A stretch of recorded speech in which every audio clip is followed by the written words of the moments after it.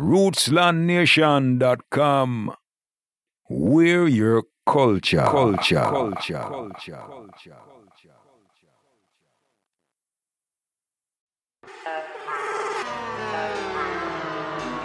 Because righteousness govern the world. Broadcasting live and direct from the rolling red hills on the outskirts of Kingston, Jamaica. From a magical place at the intersection of words, sound, and power. The red light is on. Your dial is set. The frequency in tune to the Rootsland podcast. Stories that are music to your ears. No one can stop you. Take it easy. That's it now. Yo, Henry, you're not going to tell the same story about culture right now again. No, tell me now. That's what a Jamaican sounds like when he's heard the same story too many times. But unfortunately for Carson, Brian from Colorado was on the line, and he hadn't heard anything yet. As I told him about my adventure, Brian hung on every word. He kept interrupting, asking me to elaborate on details that I hadn't even paid attention to. Basie's last name? Did Joseph mention if he was coming to Colorado? The name of the song the band was recording? And music. Finished as no music is ever finished. As a fellow fan, Brian loved it. Oh, boss, that sounds awesome, man. What a Ross-cloth day. Yeah, the energy and the excitement in your voice, man. The way you describe how the music makes you feel. There's a word for that. It's happiness. I mean, I know you're planning on going to law school and becoming a lawyer, but you owe it to yourself to consider staying in the music business, man. Dude, you already got your foot in the door. And you're learning from Dr. Dredd. He's one of the best in the business. Brian believed there were very few people in life who found something they were passionate about. Even fewer who got a chance to spend their life doing it. His advice? Follow my dream. My advice is go to Jamaica. You know, the factory, the place where the music is made. Get your hands dirty, greasy, grimy in the industry, man. See what Jah has in store for you. Then you can decide for yourself. And before hanging up, he mentioned he might not be calling back. Henry, listen, I'm going to be heading out of town, so I won't be calling Ross Records anymore. I'm sure we're going to cross paths again somewhere, sometime. Brian was right about both. He never did call Ross Records again. And our paths did cross. Hey, Carson, what do you think about me heading down to Kingston to work? No, brother, Kingston dangerous, brother. No, man, I know you're neck of the woods that. Me no advise that. No way, shape, or farm, brother. You wouldn't last a millisecond. Yeah, I'm sure my mom will feel the same way. Oh, Henry, don't make me crazy. As it turned out, Dr. Dredd hired me to work part-time after my internship. So since I was now getting paid, it was official. I was in the music business. As the semester went on, I started getting more responsibility at Ross. It made me more invested in my work. There was a constant flow of reggae stars passing through the office. Live concerts, street festivals, and of course my favorite, getting a chance to see the group Israel Vibration record. Dr. Dredd, a big fan of the iconic group from the 70s, was reuniting them and producing their first album in years. In a story that I would pitch as a Grimm's fairy tale meets a Charles Dickens novel, the members of Israel Vibration, Apple, Scully, and Wiss, were all stricken with polio when they were young and met at a rehab hospital in Kingston. In the 40s and 50s, the epidemic was prevalent in Jamaica, especially in poor rural areas where the virus was spread through contaminated drinking water. With no money or resources to provide help for the crippling disease, the young boys were sent by their families to live at Mona Rehab Center in Kingston. Alone and scared, the children were subject to abuse and cruel primitive treatments that were common at the time. As the boys bonded over their shared suffering and searched for meaning in their lives, a Rastafarian elder named Baba Douse, a deeply spiritual man, showed them how to channel their pain and hardships into love and acceptance. However, after they embraced Rastafari and started growing their dreadlocks, they were kicked out of the home and eventually settled in an isolated area outside of Kingston. For years, they scraped by busking on the streets, earning a meager living but a loyal following. Never giving up their faith, drawing on their strength acquired from difficult childhoods, Israel Vibration kept singing and kept praying until one day, miraculously, the stars aligned. and they're overheard practicing by a passerby walking in the woods. He is so moved by their voices and story that he raises the money to finance their first album. The group went on to achieve international acclaim for their haunting 3-part harmonies and catchy, conscious lyrics. But it's their determination to endure and overcome their physical challenges and their ability to spread a message of love and hope in spite of their tribulation that makes them so inspirational. Israel Vibration sat in the control room and listened to the rhythm as they rehearsed the song. Each member knew exactly the time and space to place their vocals. It was almost a psychic connection, a connection made over a lifetime. There was no need to even speak to each other. They took their cues by looks or occasionally nodding. I watched as they awkwardly hobbled into the vocal booth on canes and double crutches, their arms struggling to carry the weight of their bodies. But when they started singing, they appeared weightless. And I started floating. I will walk alone by the black mud river. Sing me a song of my own. Sing me a song. I will walk alone by the black mud river. And sing me a song of my own. Sing me a song. Oh yeah. Come make me hear it from the Uptown Posse. As graduation approached, I started thinking more seriously about Brian's advice about going to Kingston. I mean, was it feasible? Where would I even begin? Then one afternoon, the answer appeared before my eyes. Literally, right in front of my eyes. The shipping table where Karsten and I packed the boxes faced a large wall I must have stared out 1,000 times. It had posters, headshots of singers, business cards, and in the center, a faded cardboard calendar. The kind that had all 12 months crammed at the bottom, with dates so small you need a magnifying glass to read. The top half of the calendar had a collage of photos. There was a picture of a record pressing plant, a recording studio, an office scene, and then a wall with a mural of Bob Marley. The top of the calendar read Tough Gong Music, 220 Marcus Garvey Drive, Kingston, Jamaica. Robert Nesta Marley, the undisputed king of reggae, visionary, prophet, voice of the oppressed, a man who inspired dreams all over the world. But what was Bob Marley's dream? In 2 words, Tough Gong. You see, Bob Marley didn't just sing about self-reliance and self-determination. He lived it. Here he is in an interview. What do you think it is that has made Bob Marley such a big name? I think, maybe it's just what Bob Marley stands for. What is that? The truth. And the determination to stay alive and survive. Bob Marley had a sharp business mind, and he learned early from Jamaica's top producers that record labels had all the power. The artists were expendable. 30 years before Prince wrote the word slave on his face to protest the industry's abuse of artists, Bob Marley sang the words, "Slave driver, the tables are turned. Catch a fire so you can get burned." The Wailers opened up Tough Gong Records in the 60s, in downtown Kingston, as a means to distribute their music directly to the people. Later on, Bob would move uptown, to 56 Hope Road, in a quiet residential neighborhood in Kingston. There he would begin to build the dream, Tough Gong Recording Studio. You have a record company now. Yeah. Why? Oh, a long time we always have a record company. What we have now is a recording studio. When we go into the studio to work, it was a lot of hassle. I mean, we're Rasta, Some people don't want a Rasta in them studio.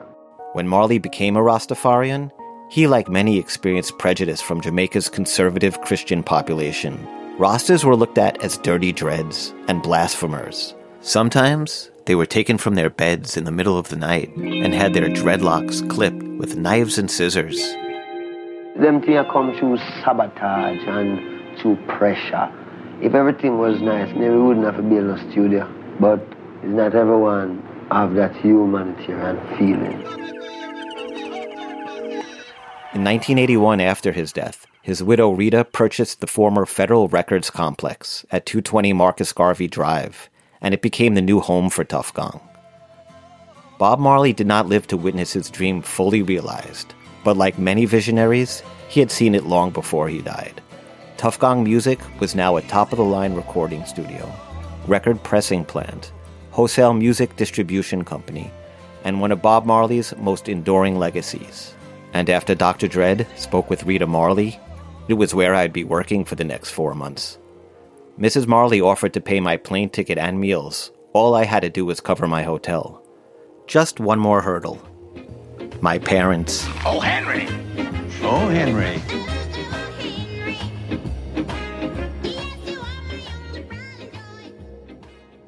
When I was 11 years old, I overheard my mother planning my birthday party. It was going to be on a Monday, and I was upset and started arguing that I didn't want my birthday on a school day. She calmed me down. You can have a party. Henry, your birthday's on a holiday. You get off every year on that holiday. It's Martin Luther King's birthday. He was a very special man. I asked why he was so special that he had a holiday. Because he had a dream, and his dream changed the world.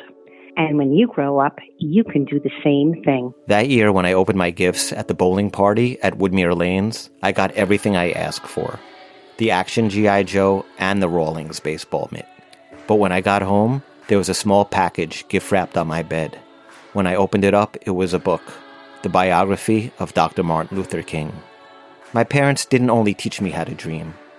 They gave me the handbook. So I know they weren't going to say no. But I still wanted their blessing. You see, they just paid for me to get a degree in justice, with the understanding that I would be going to law school, becoming a lawyer, and eventually paying them back.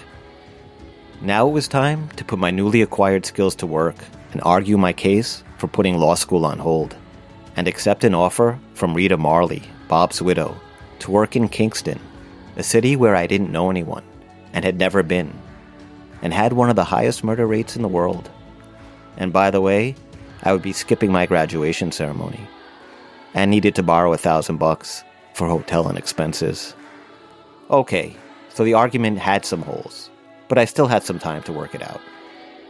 Oh, Henry, don't make me crazy. It's very dangerous in Kingston. My mom looked at me. I could see she was scared. Do you even have a place to stay there? Are you going to be safe? Yes, I nodded and explained the situation. Okay, promise me one thing. When you get the chance, make beautiful music. I am on my merry way to Zion.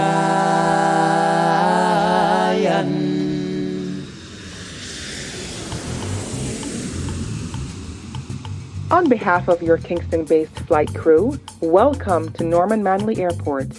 The local time is now 11:15 a.m. Current temperature is 96 degrees Fahrenheit. Please keep your seatbelts fastened until we come to a complete stop. Enjoy your trip, and we hope every little thing is going to be all right. Me too. I was also hoping every little thing was going to be all right. But before I left for Kingston, I heard there was a bitter war being fought for Bob Marley's estate, and his entire legacy, including Tuff Gong, was in the balance. The Marley song that more reflected what was happening was So Much Trouble in the World. I don't know, man can get lost somewhere down the line. I stepped out of the airport and into chaos, swarmed by taxi drivers from all directions, reaching to grab my luggage and claim rights to my ride. But I held on tight, and when I told them I had a driver, they backed off. Carson warned me this would happen, and that most of them were scammers. He told me to look out for a clearly marked taxi. And not far away was a beat-up black and orange car with checker cab painted on the door. The condition looked suspect, but it was definitely a taxi. There was a driver leaning up against the car, holding a magazine and a pencil. He seemed preoccupied in a game of word search. Excuse me, are you working? Excuse me, sir. Yeah, man. If you're busy right now, I don't want to bother you. I'm working. Step into the car. Where I go? Or should I say where you going? I'm going to Tuff Gong Music on Marcus Garvey Drive. Tuff Gong? You're a musician. Well, I'm trying to get into the music business. Nice, nice. We packed up the bags and I jumped in the passenger seat. Nice to meet you. I'm Brother Nelson. Nice to meet you too, Brother Nelson. I'm Brother Henry. I had traveled to Jamaica before in college, for spring break, to the tourist-lined beaches and rustic boutique hotels of the North Coast. It didn't take me long to realize this wasn't the North Coast. On the way to Tufgong, Brother Nelson weaved his way through the pothole-filled back roads and narrow lanes to avoid the traffic. His taxi had no AC, so we rode with the windows open. The warm harbor air near the airport soon gave way to the heavy smell of gas and exhaust as we got closer to town. This seemed more like Mogadishu than Montego Bay. The dense city streets were lined with tattered board houses. They had zinc panels randomly placed as roofing. Idle teens hung around outside neighborhood shops and gave menacing looks as we drove by. Sure, don't mind them, Brother Henry. They don't mean anything. They don't use the tourists around here, you know? That's okay. Don't mind them. But I'm not a tourist. I work here. Brother Nelson was a devout Christian, a hard-working family man with an infectious laugh. He loved his work, but it was getting more dangerous every day. Kingston is a dangerous place, Brother Henry. The gunmen are even starting to come after the taxi men. You have to watch yourself. Making our way through some of Kingston's most depressed neighborhoods, I couldn't help noticing the lush hills surrounding the city. From every vantage point down below, you could make out the sprawling designer homes and large villas that dotted the hillside. Kingston felt like a city of extremes. There was a noticeable tension in the air. It gave off an us versus them kind of vibe. By the looks of it, I was them. Brother Henry, make sure you hold on to the door tight when we turn. The thing doesn't lock so well at all. It don't lock well. Okay, thank you, Brother Nelson. If there's any other part of the car that may fly off on the way, you can tell me now. 20 minutes into the ride, the area took on a more industrial feel. I recognized Tufgong by the Bob Marley mural, painted on the wall featured on their calendar. What they cropped out of the photo? An imposing metal fence with security guard posted in a booth out front. Brother Nelson opened the trunk. I took out my duffel bag, a boombox, and guitar. I paid him in U.S. cash, which delighted him, but also stirred up the curiosity of a small group gathered out front of the gate. He gave me a business card with no phone number. Thank you, I remember. Card number 115. Checker cab, number 115. When he drove off, I was approached by the teens that were hanging out front. A collection of upcoming singers and rappers who spent their days camped outside the recording studio, hoping to get that big break and get in the door. When I told them I couldn't help, they asked for some lunch money. The security guard stepped out of the booth and started banging a wooden club against the fence. It caused a loud clang. Yo, wanna step her from the man. Step her from the man, bro. It's okay. Beat someone around here. They weren't bothering me, just asking some questions. Yes, sir. How can I help you? Hello, my name is Henry. Mrs. Hilton is expecting me. I'm supposed to start work here today. The telephone in the booth is broken, sir. So I'll go check Mrs. Hilton for you. Soon come. Soon come. Every tourist remembers that phrase from their Jamaican vacation. It usually means between 5 minutes and never. One of the youth must have overheard me talking, because when security walked away, the auditions began, and lyrics started to fly.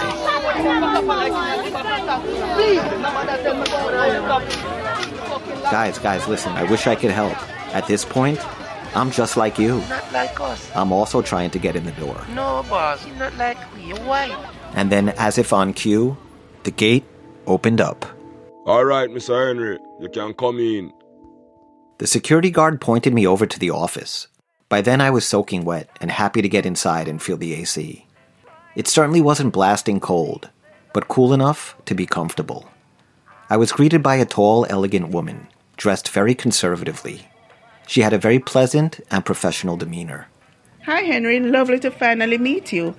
I'm Mrs. Hilton. We spoke on the phone? Nice to meet you too, Mrs. Hilton. Mr. Anderson is not in office as yet, but I'll give you a meal ticket. Feel free to go by the commissary. Thank you. And have some lunch until he gets here.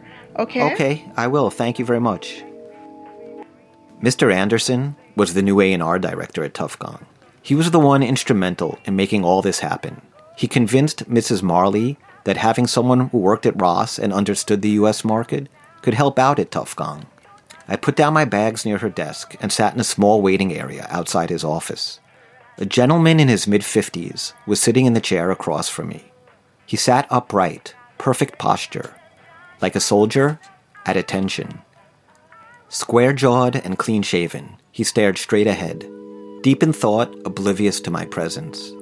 Wearing a baseball cap, freshly ironed green golf shirt, and a pair of beige pants. What I noticed most, a saxophone case with a Bob Marley sticker sitting on his lap. His hands were neatly folded on top. Hello, excuse me, are you a musician? It's a pleasure to meet you, sir. My name is Headley Bennett. They call me Deadly Headley. That is my musical name. Deadly Headley Bennett. I remember hearing his name for the first time from Tim at Ross Records. Not only did he think that Deadly Headley had the coolest name in all of reggae, which he did, but Tim felt that Deadly had the sweetest sounding tenor sax. Headley was one of the music's unsung heroes, responsible for perfecting reggae's trademark sound. He had composed and played on hundreds, if not thousands of songs over the decades. This was truly an honor, so I invited him for lunch. We walked over to the Tough Gong cafeteria. They served baked chicken that melted off the bone, and Jamaican-style rice and peas, which I love, flavored with fresh coconut milk. But what I really feasted on was Headley Bennett's extraordinary tale about going from a shoeless 5-year-old begging to learn music to performing for princesses and presidents. Deadly Headley's story is basically the story of reggae, an evolutionary musical journey that begins with an island whose main inhabitants are the descendants of West African slaves. Stolen from their homeland, stripped of their identities, the only thing they had to connect them to their history was their music, the lifeblood that sustained them.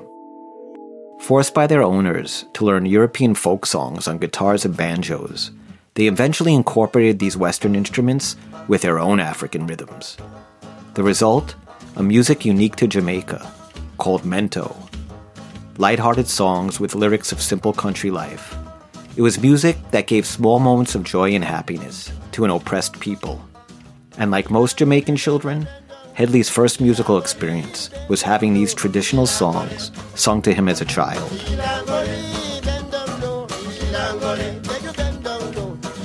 Except Deadly Headley wasn't like most Jamaican children.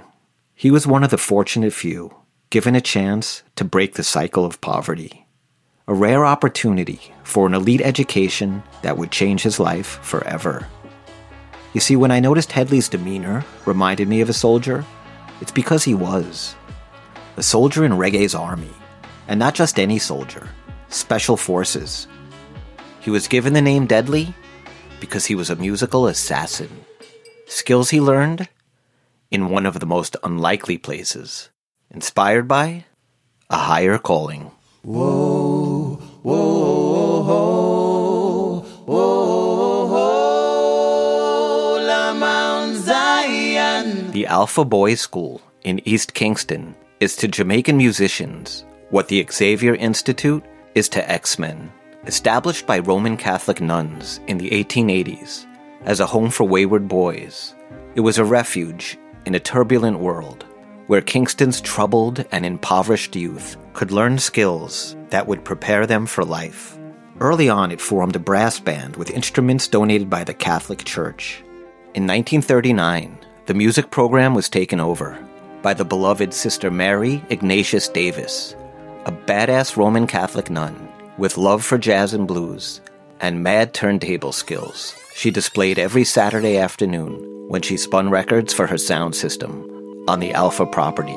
For over half a century, this unassuming Sister of Mercy took the poor, helpless, and destitute children that entered Alpha and transformed them into international music superstars at a rate and quality like no other music program in the world.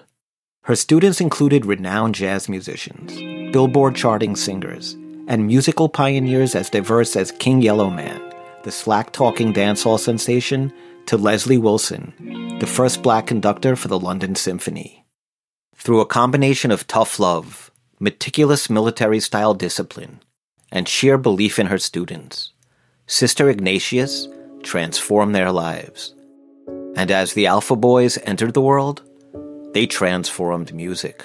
Her most important and enduring lesson: there was no limit to their talent. They didn't have to play other people's music. They could make their own. So they did.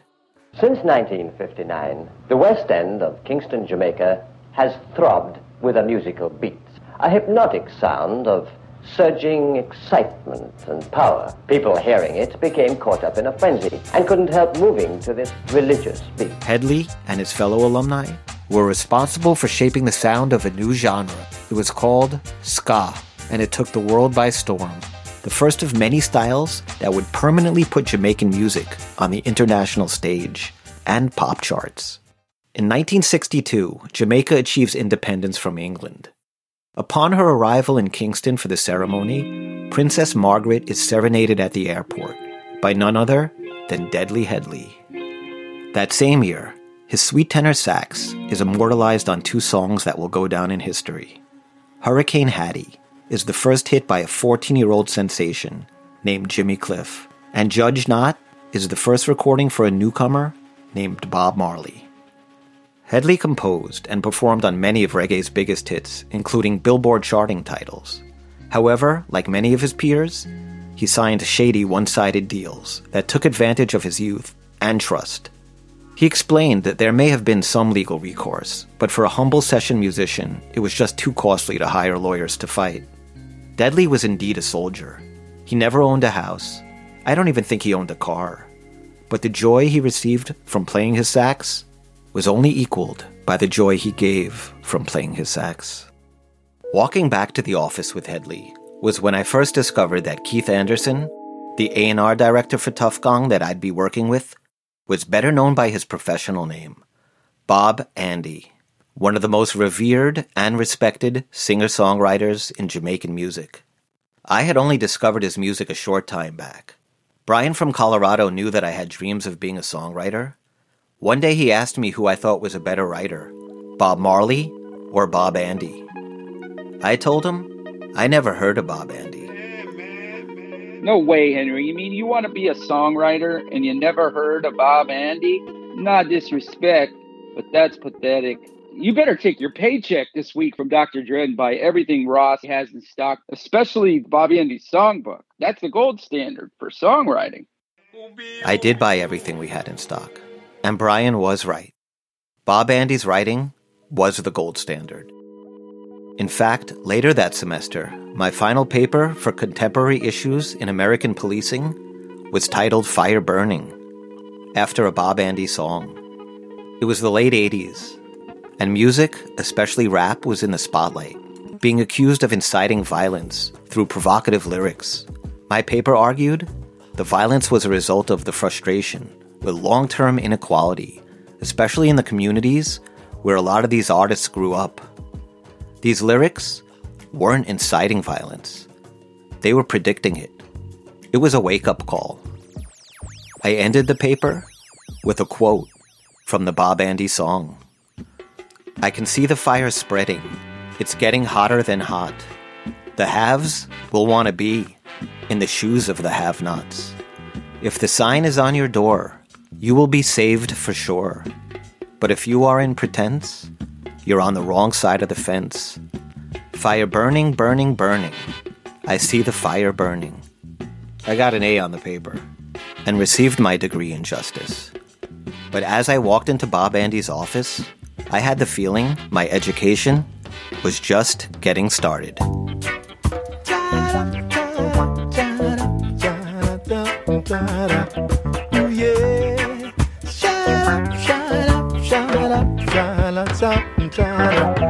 I was drawn into myself, observing all this time. From every angle I could see my people, you're meeting hell. Brothers have turned to crime, so they die from time to time. We like to ask you leaders, what have you got in mind? I see the fire spreading, it's getting hotter and hot. As we wanna be in the shoes of the have and the signs on your door, then you will be safe for sure. But if you are in pretense, you're on the wrong side of the fence. Powered by RootslandNation.com. Listen to back episodes of the podcast. Stream original music. Check out the latest fashions. RootslandNation.com. We're your culture.